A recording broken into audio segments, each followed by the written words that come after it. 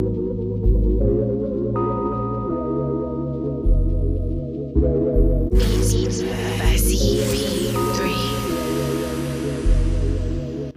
got to have a concept. You have a great concept. You guys are doing it, man, and it's an honor for me to just be, a small rock, man, in your mountain. I'm gonna pop a top in your honor. Mr. Doc Walker blessed us with his presence and knowledge. We want to welcome in our next special guest, Haley Skarupa. She's a three-time world champion in women's ice hockey and most recently won Olympic gold with Team USA. The Cap Stadium Series is definitely my favorite, obviously. I'm a huge Caps fan. I always have been. And to be there at that game with my teammates and for us to bring, our gold medals to there and share it with everyone in this area was really, really special for me. And just the support has been tremendous from everyone in this area, and you could feel that there at that game.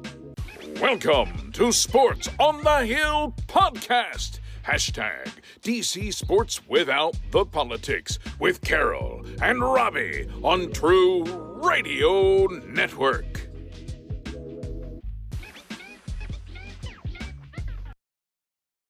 Welcome to episode 331 of Sports on the Hill podcast. We are broadcasting live on the True Radio Network's Facebook page. Facebook is still preventing me to go live from the show page, so I still have to figure that out. But yeah, we'll go live from that one. I will share it in just a few minutes to a bunch of other groups so people can find it, including onto our show page. But yeah, I'm joined by C4, and Gil is going to have a grand reveal in just a moment. And we're having a fun show tonight. The show will start with our Caps Talk segment. We only have 2 games to break down, but a lot of games to preview. Big week coming up for the Capitals. We'll talk about the game that happened on Gil's 50th birthday, and a interesting back and forth affair. And we'll also break down the other game that was a little bit more lopsided, shall I say, against, it was not a very happy Valentine's Day for the Capitals. We'll just put it that way. Yeah, so 1-in-1 week, and then a lot of games to preview coming up, and we'll also talk about Gil's birthday in addition to that. And then after that segment, we'll have Champ, who's in chat on Twitch right now. We'll have him come on. We'll talk a little NBA All-Star break and the All-Star festivities from the weekend.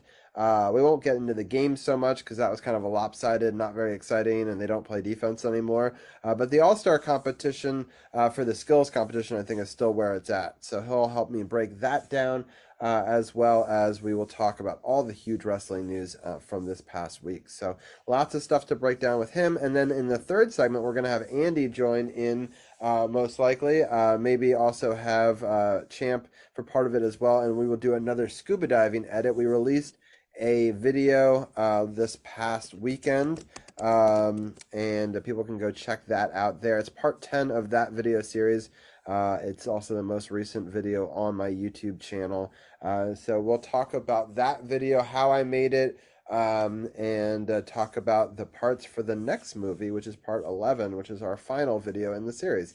So we'll talk about that all in the second hour. You won't get that in the audio podcast or the Facebook Live, but you will get that on our Twitch channel, and then also later on YouTube when I clip it up. So anyway, I appreciate everyone for tuning in and being a part of this live on Facebook and live on Twitch. I guess at this moment, to celebrate his 50th birthday, we should bring in Gil right now. He has a special outfit that we've been teasing that he's going to be wearing tonight to celebrate 50 years.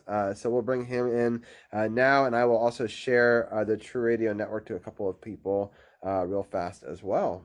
So let me see. Is he coming on? All right. Well, yep, here goes. Drum roll. Hey! And I full reveal, I'm not in full outfit. There was an extra bit of accoutrement that came with it that I neglected to reveal, so I'll reveal it now. King Gil. That's fantastic. Yes. So So I won't wear it because it doesn't quite fit, but I don't know if it'll. But yeah, that there was this, and I'm sorry if I'm blinding anybody, but yes, Saturday was my 50th birthday, and yeah, I got this along with so much else. Yeah, it was such a fun day. A little behind the scenes, we were able to celebrate with Gil through a similar conversation to what we're doing right now on the Zoom platform and kind of surprise him with a nice little get together with lots of friends. And I know that others wanted to make it, but technical difficulties. But it was a great opportunity for a bunch of us to get together and celebrate with him, even if we couldn't be there all in that moment. We could all at least show up, say hi, give him our best, and contribute to the party virtually, if you will. And so it was a fun time. And happy birthday again, Gil. And I'm excited that the Caps were able to get a win for you later on the on that day. yeah, it was a very good day, and thanks all of you guys who participated in that. It was you two and a bunch of old friends from high school. Pete Fisher, who's met up with you guys before. Another old friend of mine, Lisa Bear Goldberg, who I don't know if she still does it, but she did bouting, roller derby for a while. I don't know if she still does it, but that's her thing. And my old friend Ed Conley, who actually does a radio show once a week for a low power FM station out of Tacoma Park. So thanks all of you for helping make it special. And yeah, it was just it was a pretty big surprise seeing everybody. Yeah, it was fun. Um, I'm sad that I was having problems with my finding my laptop, and I'm sad I missed the grand reveal moment, but I am happy that I was able to catch most of it. So I'm sure that was. How did she end up revealing it to you that it was going to happen? Did you just like turn on the computer and it was there, or what was that moment? So I got shanghaied into going there, and then I got called into the room. I thought I was being tricked into fixing a computer problem. Then I was just told to sit down and turn on the camera, and then boom, everything was there. So that nothing too special, but yeah, that's pretty much Surprise! how it worked. Yeah, That's cool. Yeah, yeah, yeah, exactly. pretty much. Yeah. That's awesome. So I'm happy that we're able to do that, and people in chat on Twitch are saying happy birthday to you as well. So thank you to Thanks, Carl. guys. Yeah, it was fun. So we don't have a ton of games to talk about today, so we can kind of have it be a little bit more laid back and more of a forward-thinking Capitals podcast. Since we do have a big slate of games coming up, including next week we'll do a watch along, which we know how successful those have been for us. I say sarcastically if you can't. I'm thinking, are you sure that's a good idea? Yeah. I mean, again, I don't schedule it. Luckily, there was only 5 this year on Mondays. We counted them, so less than there could have been, and less than have been in previous years. So, yeah, has not been the best luck for us in the past, but who knows? We have had some success. Actually, our greatest success is when we do pre-game shows, but with having to put 2 children to bed before doing the podcast, my days of doing 7 o'clock podcasts are past. So that's why I appreciate you guys all staying up till 9 with me, so I can do it afterwards. I literally behind the scenes got Zach to bed at 8:55, so like 5 minutes before we turn on the camera. So it's quite a frantic mad dash to make it in time for my own show. But I'm so happy we got to celebrate those. So let's go back in time and have you break down. Gil, I have to say your podcast this week was very good. I really enjoyed it tremendously. Thank you very much. Especially the joke at the end, and then if you stay through the outro, a little extra funny joke at the end, which I did catch. It's important that you listen all the way through, fans. Little Easter egg we throw in there sometimes after the end. Yes. Yeah. True. I know that they exist. So I always You mean listen after all the the way through. credits? Oh, I have to go back and listen. Yeah, exactly. I So turned it off. Well, I was listening to it right before I got on here, so I was running a little short on time. So I'll go back and listen to the. I actually listened to it while I was driving around doing some chores pre-picking up my kids today. So it was a great listen, setting up for that. And it really helped me set up what we'll talk about tonight because, in fact, we were talking about the same games. But I do want you to maybe break them down in a similar fashion, too. I thought you did a really good job, Gil, on both of those games, both the back and forth nature of the first game against, who you think could be the champions again, and then I thought your breakdown of the lack of officiating in the second game was spot on. Yeah. Probably Oh won't go through the boy. whole rant again, but I mean, feel free to rant about some of those same moments in case people on this show didn't get to check that one out. But we'll go back and we'll do the first game first. But I highly encourage people to go check out all of this show. Anna does a great job as well. I know that Anna would want to be here. She's got family things today, and thank you, C4, for even with a hobbled arm stepping in and joining us for the conversation. But let's go back to that first game against Colorado. That was not a great Valentine's Day. Gil, do you want to break down? Do you have the scoring to present? I have it. Yeah. So if you're following along in the app, I'm in the summary page of the 6-3 game against Colorado. So quickly running down the scoring, the Caps fell behind 246 and Ross Colton, his 11th, Wooden Lekkonen on the assist. Devon Taves, who's a very underrated defenseman, I think. Summary page of the 6-3 game on. And so he got his ninth. Johansson Cogliano on the assist there. And with 5 minutes into the game, Caps are already behind. And we're thinking doom and gloom again, but not to be because several minutes later, Beck Malenstein and Faravari and Dowd would combine on his fifth goal, bring them within 2-1 at 9:16. And then just 44 seconds later, Connor McMichael with a nice rebound from the mishap of the game previous with his eighth. Anthony Mantha on the assist that goal. So 10 minutes into the game, and Caps have pulled even with one of the best teams in the league.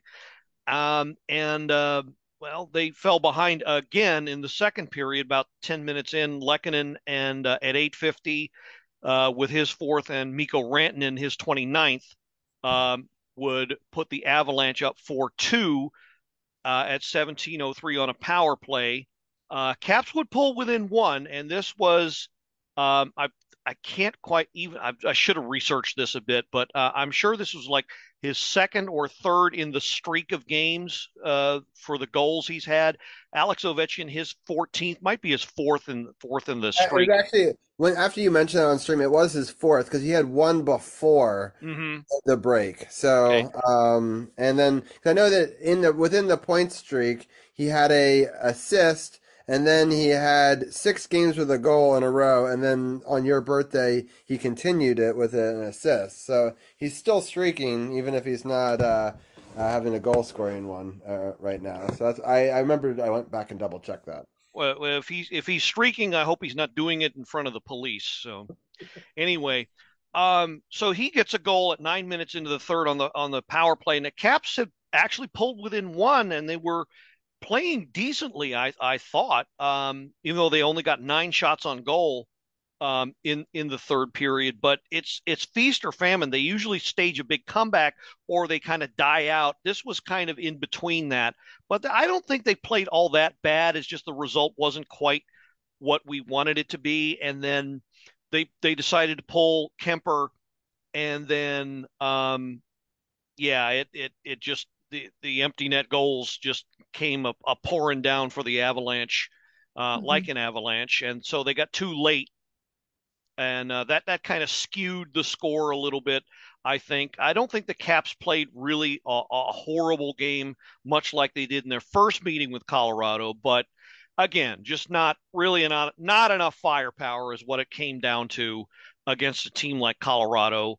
So, not the result we wanted, but much better effort overall. I I was thinking, I think we were all thinking, as long as they showed up and acquitted themselves a lot better than they did the first meeting, I think that's all we could hope for here. And I would say for the most part that's what we got.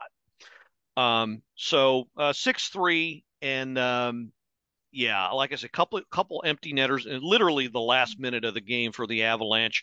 Power play was 1 for 3. I like seeing them come alive. Um, they're pretty physical in this game. 26 hits, so they were into it. They were up for this game for sure. So I liked it. I liked the overall effort. Didn't like the result, of course, but I liked the overall effort they came with. Yeah, this one hurt a lot less than the first one, even though the score was nearly identical because it was 6-2 the first game. But just this, I think this one we just played a little bit harder. Also, not that it's an excuse, but we were on our home ice, which always well, not always, but theoretically we play better. But we weren't in that mile high air. They didn't look as fatigued. They didn't look as flat. They looked, you know what I mean? Mm-hmm. So they much, much better effort. So yeah, it hurts we lost. It stings, but not near as bad as when we played them in Colorado. Yeah, I would definitely agree. It was it's a younger team, not as experienced team, certainly not experienced coach, against again one of the top teams in the league, and Yeah, I'm this is inclined to it's agree pretty with much. you. If I would be shocked if Colorado doesn't win it this year, or if they lose it, it's very close. You know what I mean? I But think they're at a I think, minimum they're going to make the final. yeah. Oh, absolutely. They'll be in I the would be finals. surprised if they don't come out of the West Yeah. The East is a bit more, a mess. yeah. Yeah. I liked Anna's pick from Florida. It might be a pick for the East. It'll be interesting to see if they hold I on. would not be surprised if Florida repeats as the East champ, but they might run into some problems. Um, if I think if they run into the Flyers in the first or second round, that's going to be a very interesting series, because you're going to have the rough and tumble Panthers versus you know John Tortorella, who knows how to get a team to lock it down in the playoffs. So that's going to be a very interesting first round matchup if that first or second round matchup if that comes around.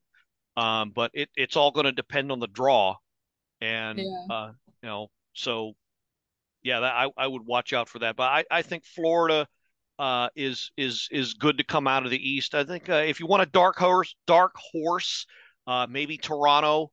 Also, they're the long running joke is they're the Dallas Cowboys of the NHL. Everybody their fan base seems to always think it's their year, and it never turns out to be their year.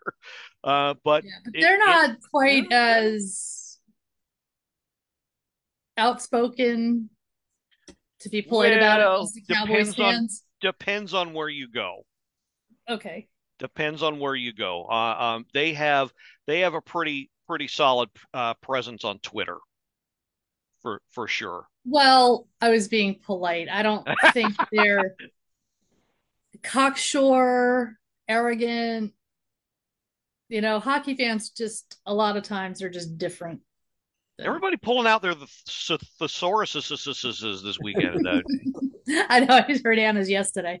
Yeah, The Yeah, I don't know. It was interesting. I was happy to see they come back. They were down 2-0. They could have folded. yes. I thought they were going to fold. They scored 2 goals right back, got themselves right back in the game. Fortunately, Yeah. a tough third. But then Ovi scores, makes it 4-3, and then there's two empty netters that make it a lot worse looking than it really was. I mean, so they put this together a good effort. These are the type of losses you can build from. I think that they use some of that maybe as momentum into the next game, which you kind of have to do in the NHL and the grind of it, especially in the February Yeah. games. So let's get into that birthday game for Gil. Mantha scoring first was fantastic. He's been playing great as of late. And I ended up not wearing I had the Mantha shirt right over there, but I ended up wearing, since we're doing an All-Star and a Capitals TJ Oshie thing, so I'm wearing Uh, the TJ Oshie All-Star. I saw oh, you're wearing I'm wearing Oshie the as Osh well. jersey. Yeah. So, yeah, it's I was so happy that Oshie got the next one, a power play goal, assist by Strome, and Ovechkin kept his point streak alive, as I was mentioning earlier. Because I think it's important. I don't need Ovi to score a goal every night. Of course, I want him to break the record. There's I don't know if you saw the piece that came out that was translated this week about Ovechkin saying that this would probably be his last contract. I Yeah, still stand by the fact that if in 2 years he's within 20 goals of the great one, I don't see why he wouldn't come back on a year-to-year contract basis. But I don't know. He just doesn't seem like a guy that would quit so close. But yeah, um, it just depends on how close and how he's feeling as he gets up to that point, which is. We have seen him slow down a little bit, but he is still on quite a heater. I'm happy to say that, I thought that when we had our show last week, that would jinx him and that would be the end of it. He was still able to score a goal, in that following game, so that was good. And so I believe it was six in a row that he had got a goal in. So in the I end. believe that's right. Yeah. So, So that was a power play goal. It makes it 2-1. Unfortunately, in the second period, they tied it. Sonny Milano, a great goal. So happy to see him back in the lineup. He's such a spark yeah, plug. this was his first game back, right? Yeah, first Yes. game back, he scored. Okay. Yeah. I still haven't planted my Milano chia head thing, so Oh, nice. You'll have to keep us updated in the I have to springtime. plant it at some point. I just haven't done it yet. Is there a better time of year to do chia pets? Or does it not really There, it's matter? indoors, so you can pretty much do it anytime you want. Yeah. Max Pacioretty had his eighth assist of the season, and Joel Edmondson his third. Made it 3-2. Unfortunately, Nick Suzuki tied it on the power play. Just a few minutes later, he is such a great player. I mean, it sucks because we shouldn't have that call. I don't know. It's some bad officiating. I'll let Gil rant in a second about the officiating in this game. But I'm so excited that Alexi Protas got the goal. He also had an assist on that Anthony Mantha goal in that first one. I thought he had. I know he wasn't in the top 3 stars, but in my book, he was definitely a top 3 star in the game. I thought he brought his A game and some of the best stuff we've seen from him, and obviously getting the game winner. I was actually kind of shocked that and I believe Mantha had a great game. Don't get me wrong; he was the number 1 star, but I Right. don't I don't know. Yeah, because Oshi, he scored the one goal, and that was Right, but they're it. saying 300, and it's also its hometown. Well, yeah, and he was, And yeah, remember, it it's was the his 500th hometown goal. media that decides it, so it's Montreal's media, not Oh, okay. yeah. So that's kind of the Gosh, fun thing about the 3 stars. People don't realize it's the hometown I media had, I helps had no decide it. idea. Yeah. And that's why you get Nick Suzuki there in the 2nd star, which it was a big goal. Don't get me wrong, but Yeah, it was a huge goal. but obviously that had an effect. So, yeah, that was a very exciting game. I have to say, Gil, I got very nervous after we lost our third lead. Because usually in hockey, if you blow a lead 3 times, you don't get a fourth opportunity. I mean, and that's not always the case. Sometimes you get lucky and you get it again. But there's something about where it's just getting sucked out of you, and then it's tied again late in the game. The other team's been hanging around, and they find a way to win, right? So it was really good that we buckled down even after giving up the lead 3 different times and got the lead 4 different times on your birthday. So that's an a difficult thing that people might overlook. But what were some of your thoughts on that game, Gil? Kind of like old time cartoons where they jump in the water and they go down for the third time and they don't come back up. Like, yeah, or Yeah, the Right. rug is slipped out from under them. It just keeps on happening. And they just don't trust it anymore. yeah. Yeah. No, I was a little nervous about that, but you mentioned it before. It was in the Colorado game. They didn't give up. They came back from first 2 goals down and then pulled within one when they got the third goal. So, some of that character that is finally starting to show for this team, in that they're coming together as a team and doing what is necessary to stay in the game. So that, I think, is key. And we mentioned this on the most recent episode. This is a pretty tight knit locker room. They don't want to see anybody go. So they're playing for their lives right now, literally. They don't really want to see anybody traded out because, the team, the season's over. They have no hope of making the playoffs. They got a lot of life in them. And that's why you're going to see some fight. I don't know that they're going to get the result that they're going to get. There's a lot of tough teams they got to face here. We're going to talk about that down the road. But you're going to see a lot of effort, ramped up effort and fight in this team. And it was really great to see. And Anna and I were really pleased that Protas ended up getting what was the game-winning goal for sure. I think you're going to see a lot of good things from him. I love that kid. Real quickly, because I do want to get C4's thoughts on this game and a bunch of stuff. But there's a lot to unpack there, Gil, in the sense of what do we do about the future? I wish we had done better with this lineup and got that chemistry together during the easier part of the schedule. If you look ahead in the big picture, we have one of the most difficult remaining schedules in the entire hockey league. So it does not do us any favors down the stretch. We had to get good early with a new coach and a new system. So we kind of got screwed this year in a lot of ways in the scheduling department, as that tends to seem to happen to us. But we didn't do well in the easy part. It's going to be hard to do really well in the hard part and play catch up and jump a lot of teams.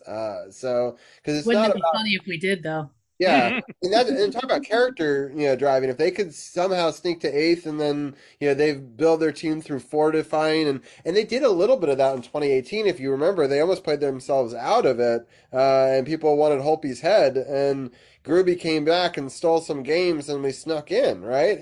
People forget about that part of the story, but it was an important part because I think that it showed them grit, and they were down in every one of those series, so they had to show that grit in the playoffs to come through in the end. So it's just interesting that you have to kind of build that character. It's just going to be really tough. But C4, what are some of your thoughts on this game? In spite of the questionable at best officiating, Oy. it was a lot of fun to watch. And what I particularly liked watching was after it was tied in the third period, we kept playing. We didn't play. A lot of times this year, we played for overtime. We sat back and we're like, they're like, we're just going to let this game go into overtime and we'll play overtime. They kept playing and it paid off. And hopefully they carry that on in future games, because that was the best part for me, was just the fact that they kept playing in that third period. They kept grinding. They kept trying to get shots on goal. They had the shot attempts. And the thing that I wanted to see though, and I mentioned this to Gil in a separate chat, they used to on the app have this thing called Game Flow, which kind of showed you how much time was spent in each zone. Mm-hmm. I found that very helpful. And it was an interesting thing for me to look at, because we did spend an awful lot of time in the defensive zone, but I want to know exactly how much, because I'm not sure, because a lot of times I'm like, are we really spending that much time there, or is it just me? You know what I'm saying? Yeah, it's hard to tell sometimes. It is. And that's why I really liked that Game Flow thing. So NHL app people, if you're listening, put that back. Yeah, well, they didn't really do the whole thing. They just go back to last year's version and reboot. It was fine last year, and they fucked it all up, and I hated that. And so they really ruined the app. It was my favorite app, and it's gone to top 10 least favorite apps now. As one of the largest app plummets in my, I never go to it anymore. I'd rather just go to Yahoo Sports at this point because it's so terrible. And it's disappointing because once upon a time, the Caps had their own app and they could decide what they wanted on it. And then they merged with the NHL, and the NHL slowly started taking away the parts you liked and put the parts you don't care about. And now they're really look at the NHL as a whole. I don't give a fuck. I just want about the Capitals. Stop. Stop with your shoving it down my throat. Care about the NHL. It's I don't care. I do a Capitals podcast. Get over it. It's frustrating. But it was nice to see them keep playing. when they tied it up in the third, so we didn't go into overtime because usually my thoughts when it's tied up like that are like, oh God, here we go, overtime. Not playing for overtime. No team not playing for overtime. Sorry.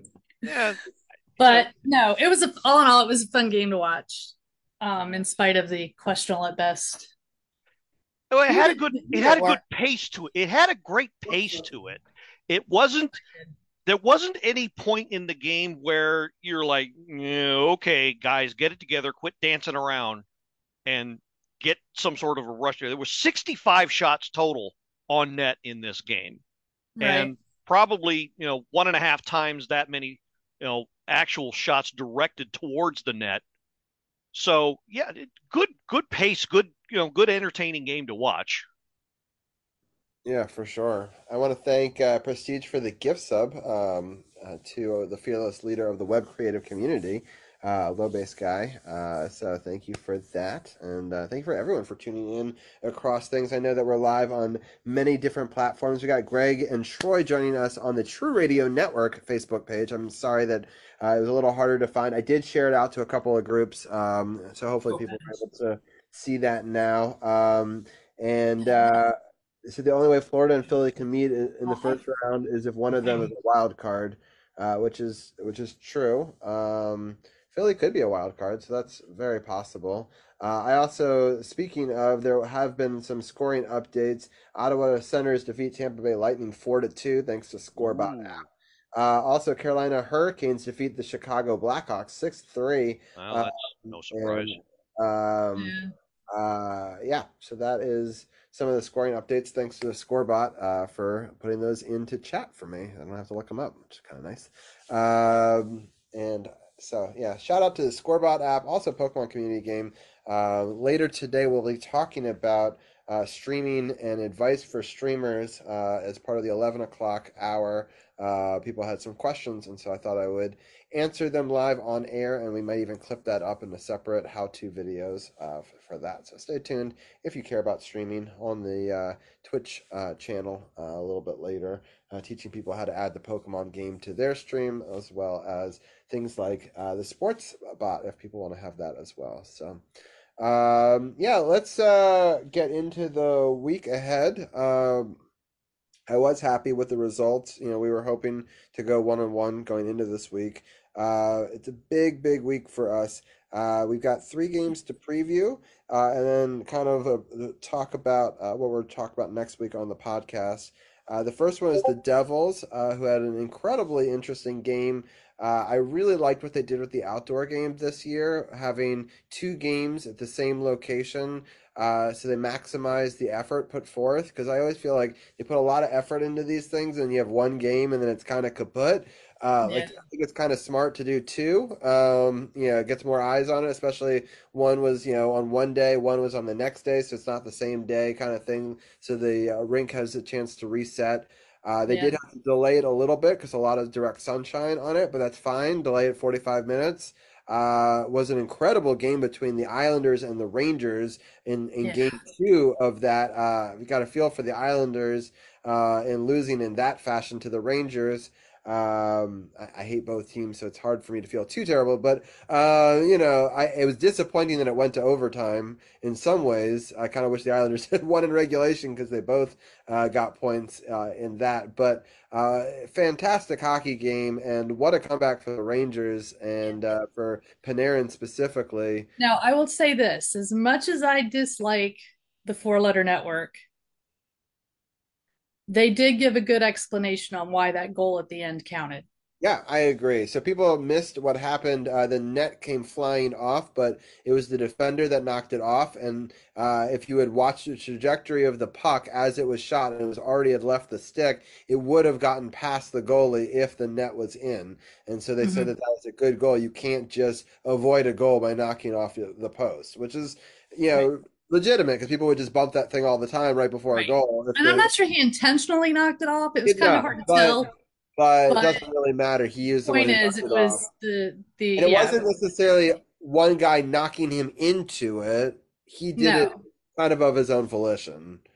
Yeah, I think he was trying to make it look like he didn't mean to do it, but but and I don't Maybe think he he did. meant to do it, but he coming in too fast. But that's still like Yeah. you coming in too fast doesn't give you a Right. pass. But they said it was whether it was intentional or not, it doesn't matter if the defending Right, team. So, and plays it, that's and one that thing that they do have. That's one thing. As much as I don't like the commentary, if there is a rule question, they do actually have somebody there that explains the rule. So I do like that part of their broadcast. But those games were fun to watch. I love watching the outdoor games. They are just, I don't know, something about them is just, it just seems more natural if you know, I don't know if yeah. that makes sense. No, I agree. And then, but the previous game, which is what I was starting with, but it was exciting that they had Yeah. both games, was New Jersey played Philly, and the Devils fans went wild. And I kind of love that the Devil, I don't know if you saw this, stole Gritty's clothes, right? I Just heard about it. I didn't see it, but I heard about it. pretty hilarious. They, Uh, they, they went out. They went Did all you out see, for did you that see where one. the Gritty I and the the the other the the the devil new. threw the cake at the guy in the Rangers jersey? What hit him in the I face and got missed him a that, little but below the belt? I did see where they kind of where they were. It was like pregame or something. They got together and they were throwing a ball into a trash can to see Mhm. who would make it, and they were cheering each other on. I did see that, and they went all out to hype this game up. They had they had the one team. They had Philly. Philly was all dressed up in the Rocky sweatsuit yeah, I outfit love as they were that. Oh coming off the yeah, I bus, saw that. and the Devils were all dressed as the Sopranos characters, and yeah, it was fun. Yeah, I thought that they did a really good job with it. And I think that's cool because all four teams are in that same area. And it was interesting to see. It says it's the highest attended Rangers game outdoors of all time. So, and the Rangers now move on to, I believe it's 6-0 in outdoor games, which is now the record. Yes. So, Laviolette is now 1-3-1 in yeah, outdoor games. interesting. He was Uh, 0-3-1 in outdoor games until yesterday. Yeah, interesting. I didn't even really put that together. But so, um, New Jersey looked pretty good in that outdoor game against Philly. I'll give They them did. credit, and a lot of New Jersey fans at that game. You know, they really showed out. I don't know if I had seen that many Devils fans ever, but you know, it was impressive to see them come out and all the teams really fill that stadium because what a cool big stadium to do for hockey. So I thought it was a really cool event. So I got to give the NHL props for that because I've kind of been so on the Winter Classics lately. But I thought that they did this one right, even if it's not Mhm. technically a Winter Classic. So anyway, we're playing the Devils next. So they'll be coming off of that game, which Hate playing the Devils. I yeah. hate because even if we go up on them, they always find a way to make it interesting, if not outright win. I mean, they started that game fast. They scored in the first 32 seconds in. Got two Mm-hmm. goals in the first. Philly got one back. Then they got two more goals, and Philly got one, and then it was back and forth. But yeah, it's just I don't know. The Devils are fast, and they're a good team, and they should not be overlooked. And they'll have some momentum coming off that big win, for sure. Oh yeah. It's going to be an interesting matchup in that one. And then they're doing the Florida double dip. So Thursday, Saturday, Tampa Bay first at 7, on Saturday at 6. We got Florida, two very tough teams. That is always a really rough road trip. So if we can squeak one of those games, and then next Monday, Ottawa, 7 o'clock, which means for the third period, we'll be covering it live on this show next week, right here. So, yeah, exactly. It will be a rough one, I think, but we'll see. I mean, we could beat Ottawa. I think. I don't know. Ottawa's pretty I good this think year. Marcus is going to that game. Oh, nice. Um, I haven't been cleared to go yet, so okay. I'm still on IRs in terms of attending games right yet. We should have him go and zoom in but mute, and then we can have his feed as the live feed on Oh, there we Zoom. go. Yeah, Yeah, you there definitely want him on mute if he's at when he's at a hockey game. She So, said it, not me. but yeah, that would be pretty funny if you had like a live I video. know him well. Yeah. I've been to many hockey games with him. Now we all He's have. not that bad. He's not that bad. He's really not that bad. Um, Um, so that'll be an interesting matchup. So we'll start there with New Jersey, Gil, and then the Florida double dip into the Ottawa game. What are your thoughts on the road ahead? I'm actually a little optimistic on the first two games. The Jersey, we've actually played them pretty well. I think if somehow we can duplicate the effort in the first game where they were kind of held off for the most part, except for a freakish second period. I think they'll do well. I don't think this is going out on a limb, but I would definitely say we have the edge in goaltending in this matchup. mm, I don't care who they put in net, even if it's Vanacek. But yeah, that we definitely have the edge in goaltending, especially if Lindgren starts, which I think he will. I Um, think he should. Jack Hughes is feeling it lately, but I think if you get a Tom Wilson or somebody that really can get under his skin, I think Jack Hughes has got a lot of talent, but he's got his maturity has been called into question recently. So I think if you pester him enough, you can goad him into a stupid penalty. So there's that factor, I think. But they definitely have the edge in goaltending. They still have top quality forward lines. Heischer and Hughes, as I mentioned, and Tyler Toffoli, I think, is still with them, if I'm not mistaken. Yeah, their attack is something to be handled, but unlike Colorado, I think we got a good shot at handling these guys, um, because they ought to be doing better and they're not. So I'm optimistic about that game.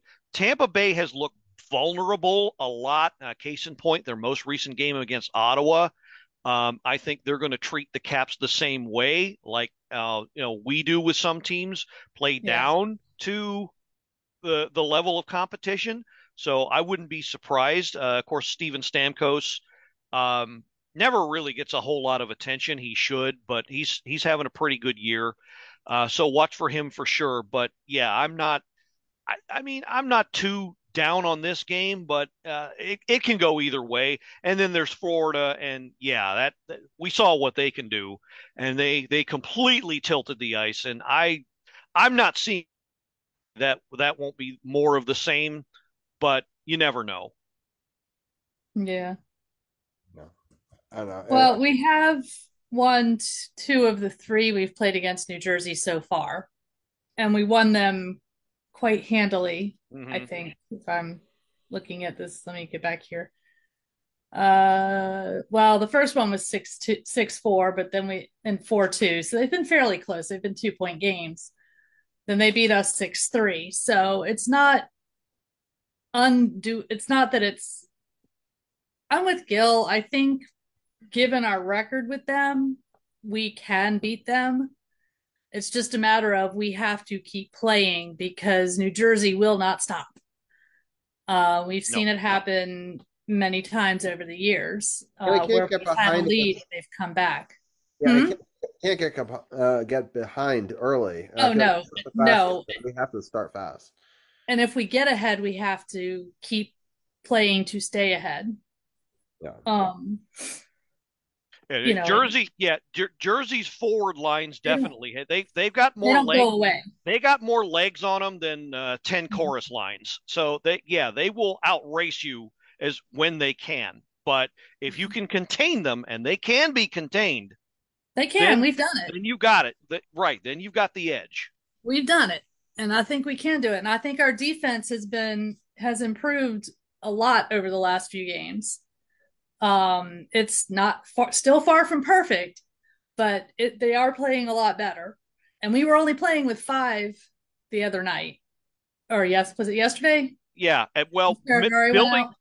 right. Exactly. I was just going to say, unfortunately, we're going to be without probably who's been the best overall all-around defenseman all year in Faravari.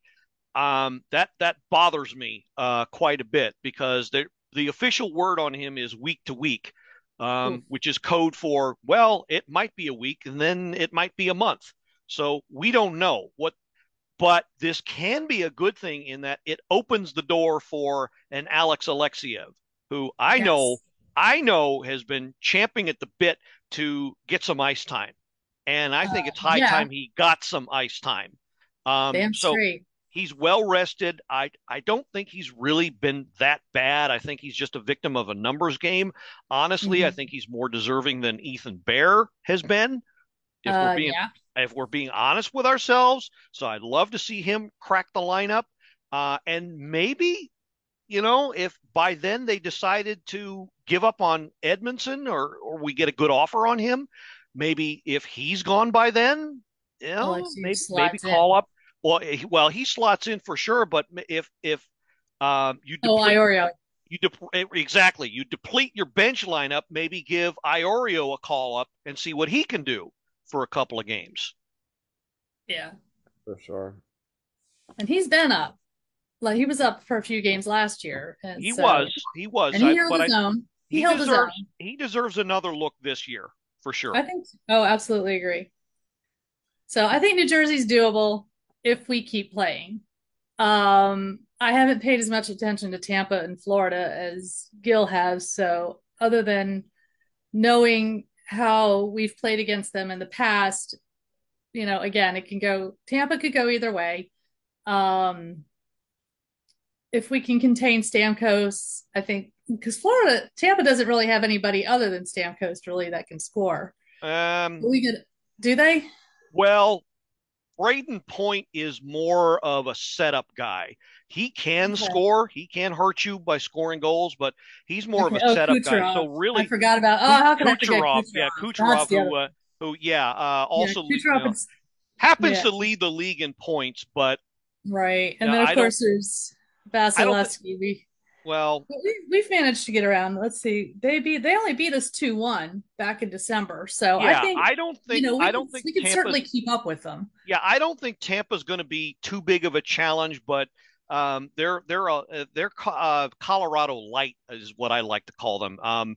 They've got weapons where if you fall behind to them too fast, you bury yourself, but they don't have that lockdown, that intimidation factor that they lock down the game after that. They really don't. So I think that can go either way for sure. Yeah, and then Florida's just Florida. You've got Kachuk and Verhaeghe. Florida is if they. They're a different beast. They are. They totally are. And I hate to write this game off, but if the Caps lose. Or hang within no more than two, fall behind by no more than two at any point in the game, I think they should consider it a victory. But I hate to write the game off, but I think that's the best they can hope for. The first game we lost 4-3 in overtime. The second game we lost 4-2 in regulation. So not horrible losses.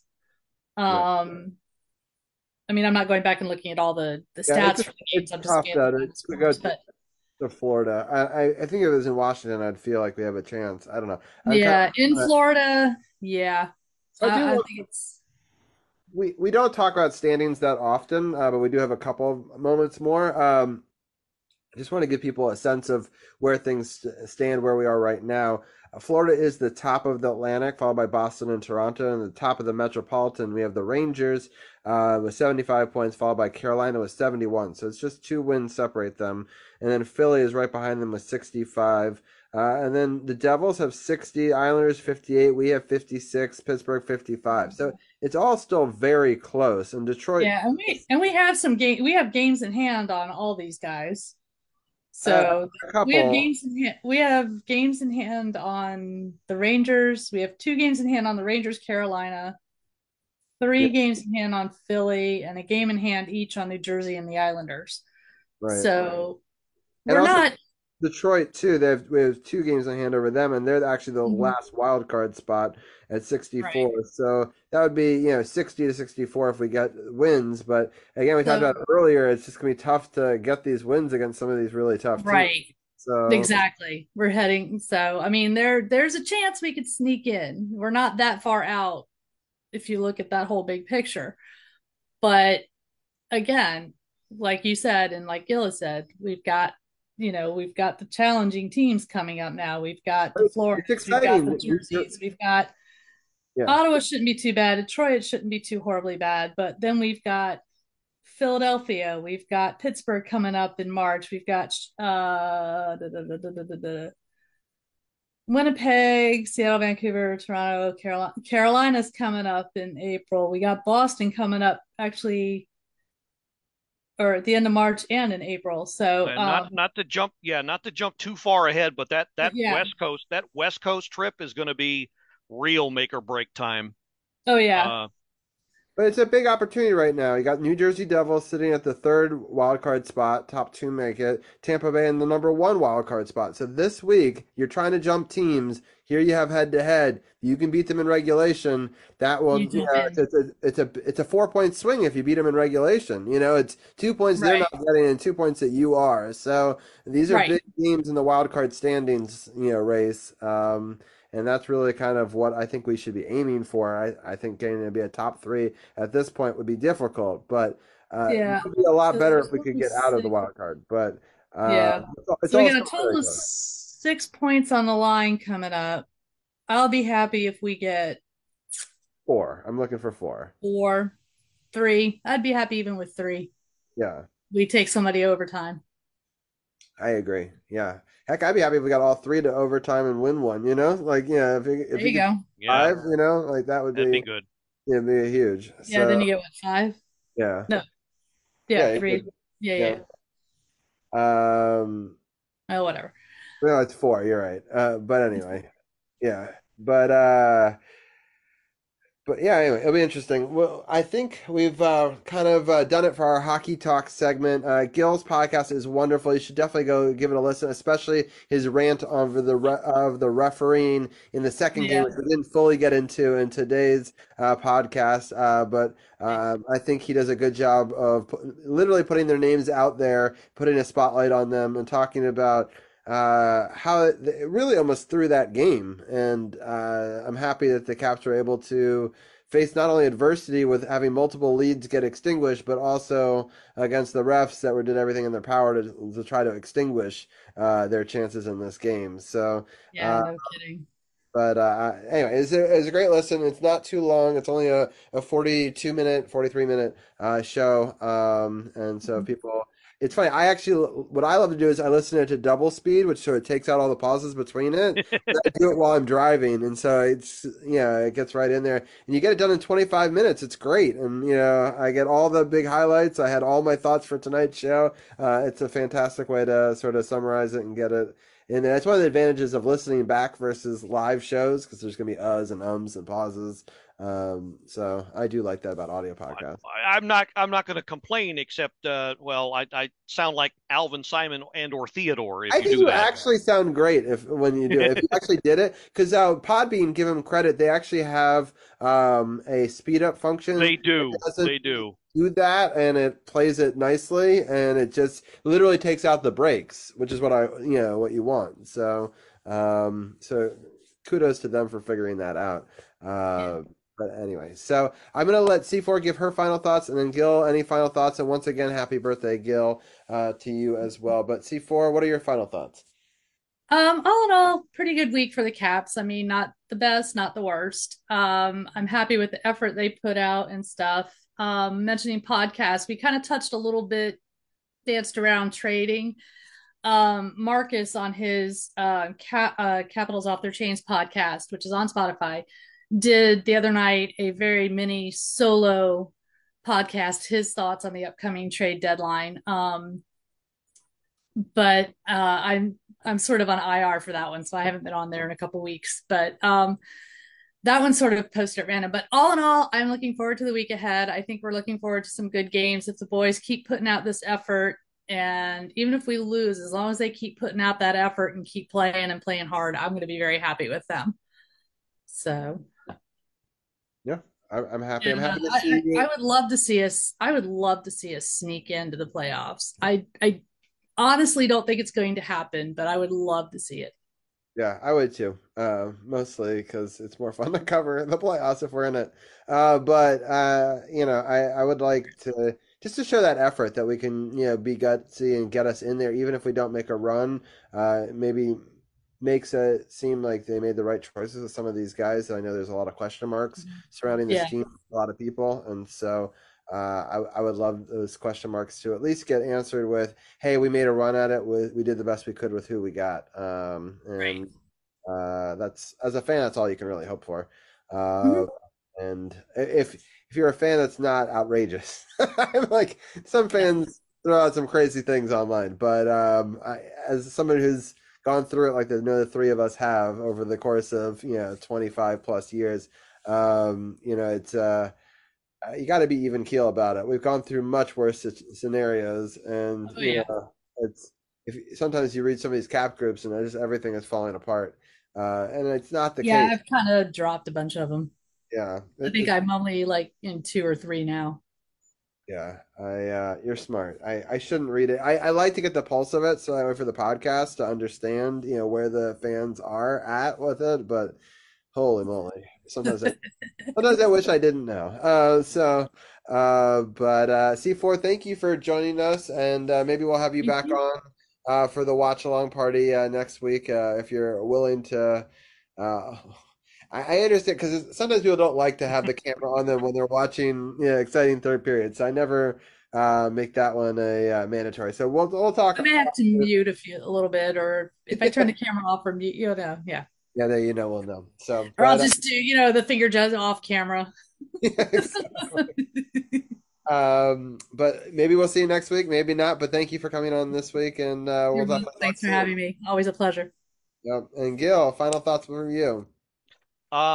If we're doing the watch along next week, I'll be practicing Santeria, maybe burning some incense.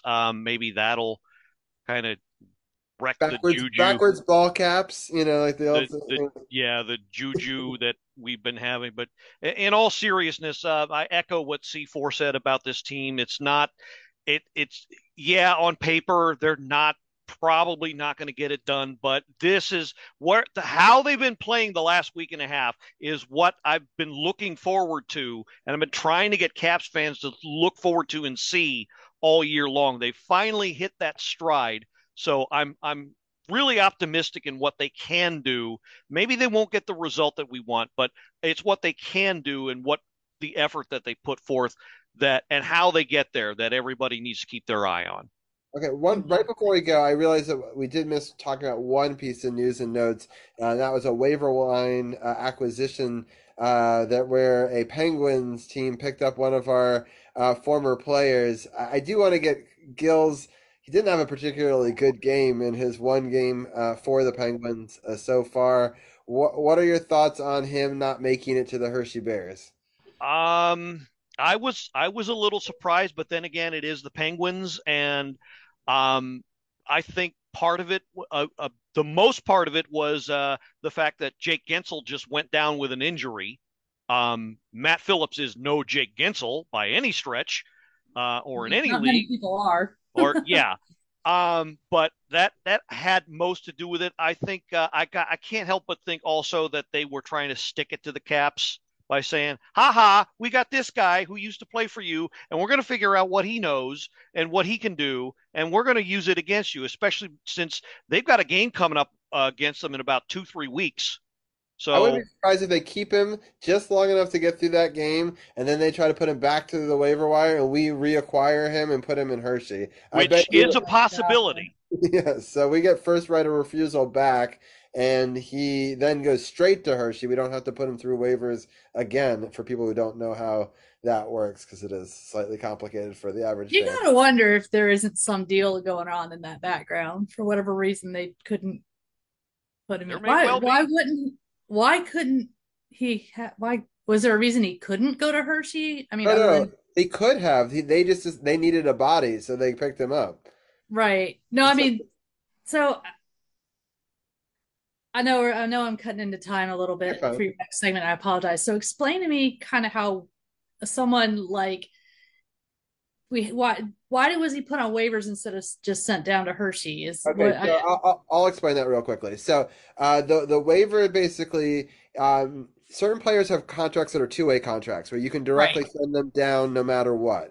right. If you don't have that contract, different levels of contracts exist based on how much it is valued at, and so it'll have an impact. So you have to basically say, "Hey, anybody, do you want to take it at this higher value?" And you get to claim him right now, and he goes right to your team. Or if no one does, then he gets a rated part of that salary to play for your minor league affiliate team. I think that Okay. that's right.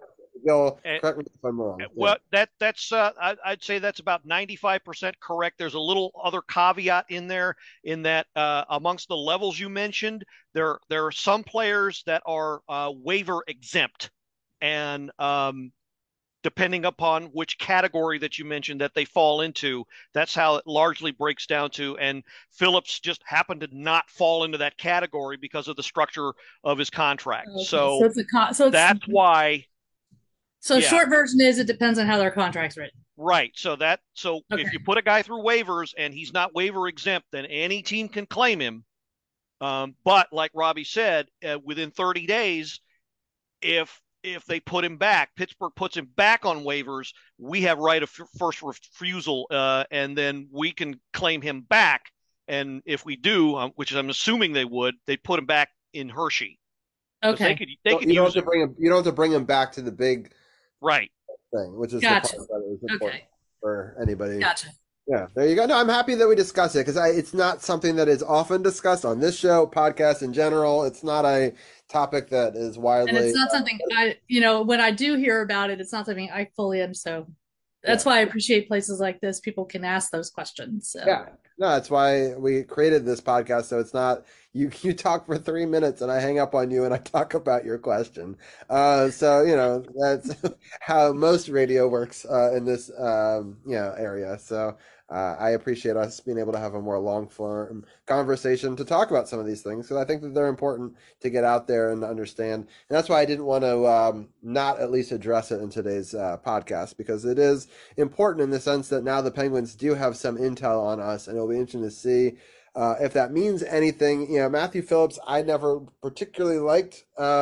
He's too small, and he just got beat off the puck too many times, in my opinion. But I wish him well. It's nothing, and I hope that we somehow find a way to get him back to Hershey because having his speed on that team, I think, would be a different scenario because in AHL it's not it's a little bit of a different game. So I think he would actually do better in that scenario. But we'll see how it goes. But so thank you for bringing up the question. I appreciate that. And with that, I think we will end the hockey segment. But I will say, everyone go check out Gil's podcast. Happy 50th birthday! And Gil, any final yes. thoughts before we end this segment? I am Arthur, King of the Britons, and C4 is the Black Knight, and I've already slashed her arm off. So if anybody's Just wondering, much a scratch. sorry, I like it. I like it. sorry, not Happy sorry. belated No, birthday, you Gil. shall pass. Thanks, champ. Yeah. Thank you guys so much. All right, good night, guys. Good night. So we're gonna bring in Champ, and we're gonna put in some talking about All-Star graphics. I don't have an All-Star graphic for this. You don't need it. We don't need it. We'll be fine. But Champ, how are you doing tonight? I'm good. I'm good. Like I got to watch All-Star Saturday. I recorded it just for the purpose of hopefully talking about it on this podcast, and then I watched it today, and man, that was the most fun All-Star Saturday for NBA that I've seen in years. Like it was so much fun to watch. Yeah, I'll have to go back and watch it myself. I had such a, it's funny, I had like a weekend where we didn't do anything, like a staycation, and yet I found myself extremely busy. But it was good. I got a lot of good family time, saw my parents, so the kids, we saw some friends of mine. Zach got to play with all of his kindergarten friends on the Friday. He had a 5-day weekend. I had a 4-day weekend because our school does a thing called Heads Holiday on the other side, and then we also had a professional development day before that. So the kids got a nice long break, which is really good for them. Zach was able to beat some video games, earn a lot of chore points, work on some Legos, do lots of creative stuff with me. And we busted out the old GameCube. One of my best friends from high school, who I used to play GameCube in college with, was playing with him on the GameCube, and they were playing tennis and Smash together. And so it's just such a 20-year callback. It's like from 2004 all over again. So it was fun. What games on the GameCube do you have? Because I used to own the GameCube. Yes. So my favorite games, sports games, is Mario Tennis. I was always a big Mario Tennis guy. I also was a big Smash Brothers guy. So I got Melee. We have a couple other games, some fighting games. I liked Soul Calibur because it was like Tekken, but you got a sword. And they like on the GameCube one, it was really cool as a special edition. You got to play as Link, which is awesome. Like Link in a fighting game. I mean, you get to play it Smash, but like in a classic fighting game was cool. So that I have Time Splitters, I think, or actually, hold on, I have it right here. It's the room that it's on. No, because what I was going to say is like, if you have GameCube, I will gladly drive 45 minutes to your house and we can play GameCube, like for real. Yeah, it was awesome. I have Hits 2002. It's a classic one with Yager. And we got Melee. I got Bloody Roar, which is a good fighting game. We got X-Men Next Dimension, Time Splitters. I've got X-Men Legends 2. That was a fun game. There was the Soul Calibur game. And then in there right now, I've got Mario Golf as well. So unfortunately, my Double Dash disc broke a long time ago. That's the one that I miss. And I do have a Mario soccer game around here somewhere, but I don't know where it is. I still have my Wii. I'm gonna keep it real. Because I was at my parents' house yesterday, and I'll talk about that throughout this segment. But I still think I still have GameCube games in my parents' house. I just gotta find them. I don't know if they got rid of them or not, but the next time I go over there, I'm going to look for them. For sure. They're going to most likely be in the basement, so I'm going to look for them because if we still have them, trust and believe, one day I'm going to come over there with my still have those games, and we're going to have a GameCube day. I also have this really cool adapter at the bottom that turns any Game Boy game you can slide into it, and it's a disc that you put in. That disc now goes on eBay for like $70 to $100 because no one has it. Everyone has the base, but everyone lost the disc. And so everyone used the disc to make the base work. And I was like, oh, I'm missing it too. And then the other day I found the disc. I was like, holy moly. So it was pretty cool because you can put like literally any Game Boy game. You can play like old school like Pokemon even on the TV that way. So that's a pretty cool adapter. So yeah, I've been having fun playing games, a lot of Mario games with him and stuff like that. So if anyone's tuning in, we're more having a low key one. We don't have too much. The Wizards, haven't been playing particularly well. So I thought that it'd be fun for Champ and I to do a one-on-one. We don't get to do this very often, but talk a little bit of wrestling. Also the NBA All-Star Game. So I'll have Champ break down all of the different segments and what he liked about them, and then. I'll definitely go back and check out some of the video highlights a little bit later on some of that stuff. But Champ, let people know. So I assume they have the skills competition, the rising stars, the 3-point shooting, and the dunk competition. So basically, All Star Saturday was the skills competition. It was the 3-point shootout. Then it was a unique first time ever NBA versus WNBA 3-point shootout, and then it was the dunk contest. The 3-point shootout, NBA versus WNBA, was really, really awesome to watch. Hang on, I'm gonna get the young lady's name really quickly because it was really good. So it was Steph Curry going of the Golden State Warriors going up against Sabrina Ioskio of the New York Liberty of the WNBA. The reason why she was picked. Yes, it was one-on-one. It was one-on-one. And they picked Sabrina because of the fact that of her performance in the WNBA All-Star 3-point shootout, I believe, a year ago. And so they decided to come up with this idea of having NBA versus WNBA. And so they had they were playing for charitable organizations, and they were playing for a championship belt.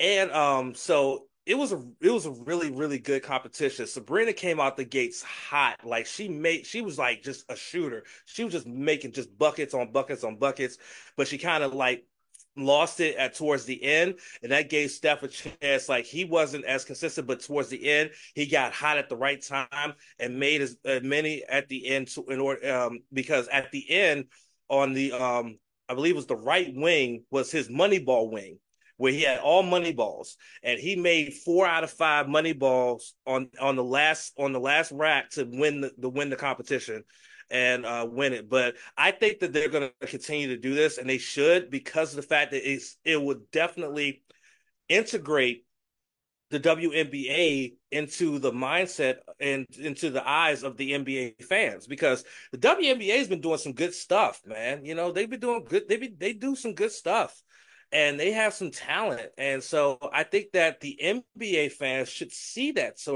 talent, and doing that sort of competition every year during All-Star break would be great. But no, that was one of my favorite parts.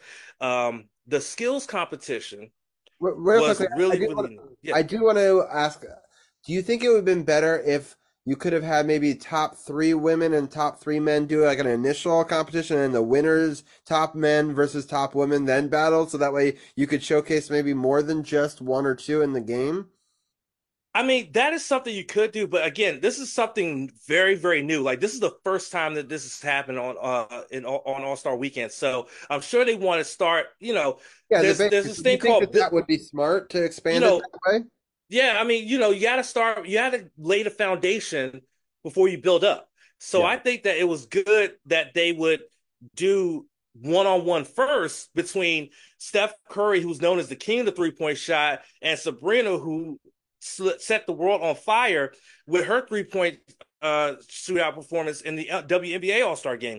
So I think this is a good foundation to build upon to maybe go to having the best three-point shooters from the WNBA and the best three-point shooters from the NBA going at it and then determining and things like that. So I think that this is a good way to build that up, in my opinion.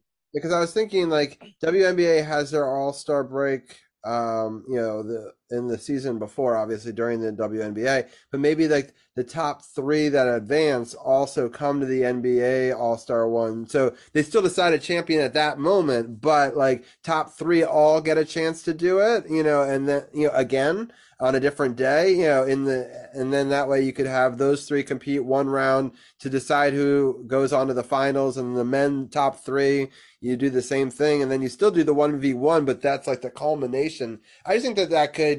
I like having multiple rounds. I don't know how many rounds they were able to shoot in this, but I know that It was one. yeah, It was because one round. normally there's a couple of rounds of it. There's a preliminary round, and then there's the championship round. I always like that because you see sometimes a fall off, or sometimes they get hotter in the second one. And so I think that if you had it this way with top 3 advancing, and then a champion, you get to see them do it twice. And I think that Right. be a little. Well, this year's three-point shootout, it was they had six was no, it was eight. They had eight shooters in this year's competition, and it actually came down to a tiebreaker because it was a four-way tie at the top. So they had to do a 30-second tiebreaker to determine who would be the top 3 to go to the finals, right? And it ended up being Trae Young, Karl Anthony Towns, and Damian Lillard. Of course, Towns won it 2 years ago. Trae Young is always usually at the top of it, and of course, Dame's the defending champion. But they had to go to a shootout to determine who was going to make it. The person who was left out of that falling short, if I can see it, it would be Tyrese Halliburton, who actually pulled double duty on this night because he was part of the skills challenge along with Trae Young. So Trae Young and Halliburton actually did double duty. They were in the skills challenge, and then they were right back out doing the three-point shootout. That's great. That's awesome. Bring us through the dunk competition. Was it good this year? Some years it's awesome. Some years it falls flat. What did you think on this year's dunk competition? Okay, so this year's dunk competition, Shaq got dunked over at least twice. twice people used Shaq to try to jump over him to do dunks, which was crazy. But Mac McClung, who repeat as champion, his final dunk in the finals against Jaylen Brown, he had Shaq hold the ball up here and was standing up pretty much his full height, and he jumped over him and did it backwards and got all 50s across the board from the judges to win. And it was like the dunk contest was pretty lit. The first time that someone dunked over Shaq, I forgot who it was, but Shaq was doing what was called Shaq Cam, where he had two cameras, one pointing this way and one as a selfie. And it was funny that they showed the replay of the dunk with the Shaq Cam, and his glasses almost got knocked off by the person dunking over him. But the second time that Shaq was used for the dunk with McClung, Shaq was actually wearing McClung's high school jersey. Oh my God. He was wearing his high school jersey. But there was some really really good dunks in this one. A lot of creativity. One of the things that kind of took me away from the dunk contest after guys like Kobe Bryant and Vince Carter and stuff like that was the creativity. But they got pretty creative when it came to the dunk contest and things like that. But the fact that Mac McClung, who is 6 feet 2 inches tall, was able to jump pretty much almost clear over Shaquille O'Neal, 7'1", and do what he did was absolutely incredible. But the dunk contest is really fun. And I have a quick question. Yeah. Have you watched Shaq's new podcast? I have not. Yes. I have not until this week. I freaking loved it. He had Jason Kelsey on one, and oh my God, the two of them together, I was like, oh man, I need to subscribe to this podcast immediately. So people don't know this, I'm a huge Shaq fan. I didn't even know this podcast existed until it showed up in my mentions on YouTube. I think it's called like The Big Podcast or something like that. And let me just make sure that that's right. Yeah, The Big Podcast. And yeah, it's interesting. The Big Podcast is one of the few. Well, little known fact about Champ is that my favorite all-time NBA player was Shaquille O'Neal. Oh yeah. I mean, yeah, one of my all-time favorites too. Just his dominance when he was with Orlando, and then him as a team with Kobe and the Lakers. I love that. Three-peat. It's still one of my favorite time periods in NBA history. And it is called The Big Podcast, and in a week it's already got 1.2 million views, and he's shot up over 15,000 subscribers from this one podcast, I think. So definitely go check it out. It's his 8th episode of it, and they do clips and do other stuff like that as well. Yeah, it's an hour-long show. There's a million ads and ad reads that he does. But if you get past all of that, it's an entertaining time because you get to hear a lot of insight into both Jason Kelsey's and into Shaq, and winning championships and what it's like. And also Jason talks about losing championships, which is an interesting thing that is not often talked about on podcasts. So Robbie, really quickly though, one thing to note about this year's dunk contest, this year it was only 4 competitors in it, and they each got 2 dunks, and the top 2 ended up making it into the finals. But the crazy thing is that McClung is not even on the Orlando Magic. He's part of the G League with the Oscola Magic. So he came in as a defending champ, but not even on the NBA roster. And Jacob Toppin, who was the other one of the other ones that was part of this, the competitors were Jaylen Brown from the Celtics, Jaime Jaquez Jr., who's a rookie with the Miami Heat, McClung, who's the defending champion, who's playing in the G League, and Toppin, who's actually a part of the Westchester Knicks G League team. So you had 2 G Leaguers in this dunk contest. And of course, Jaquez and Toppin were eliminated in the first round. They did have some pretty decent dunks. They had some pretty good dunks, though. Like I said, this dunk contest was actually a lot of fun to watch. But but Jaylen Brown and McClung were definitely standouts in this dunk contest. They've brought G League people up for the All Star game before, which I like because they should showcase all the talent that's in the rising stars and the whole pool. It shouldn't just be you know shout out to LeBron for his 20th All Star game, but it shouldn't just all be about him. It should be about some of these rising stars and up and coming players. And he was a defending champion, so he deserves to be able to, go back and show what he's got. And he repeated. So I'm happy that they give him an opportunity and they don't be like, oh, you're not on an NBA roster right now, because who knows? They could get pulled up at any time. So they're still part of the system. And I think it's a cool way to showcase the talent in the G League that probably doesn't get an opportunity to get shown quite as often. So I do like that. You don't see that in a lot of other leagues, though. So shout out to the NBA for doing that right. Yeah. So if anyone wanted to know the final result of the actual game itself, the East did. I saw the result. Holy crap! Yeah, no defense. Over 200 points scored by the East. Which is kind of crazy. I did not watch it, but I would have rooted for the East, so I'm happy that the East represented. It's tough because there's like no Wizards on the Eastern squad, so it's hard to get super excited about an All-Star game in that situation. But one of the highlights that was one of the prevailing thoughts I had as I was watching All-Star Saturday. Is like, there's not a single Wizard even participating in these skills challenges, the 3-point shootout, the dunk contest, none of that. It was like that's how bad.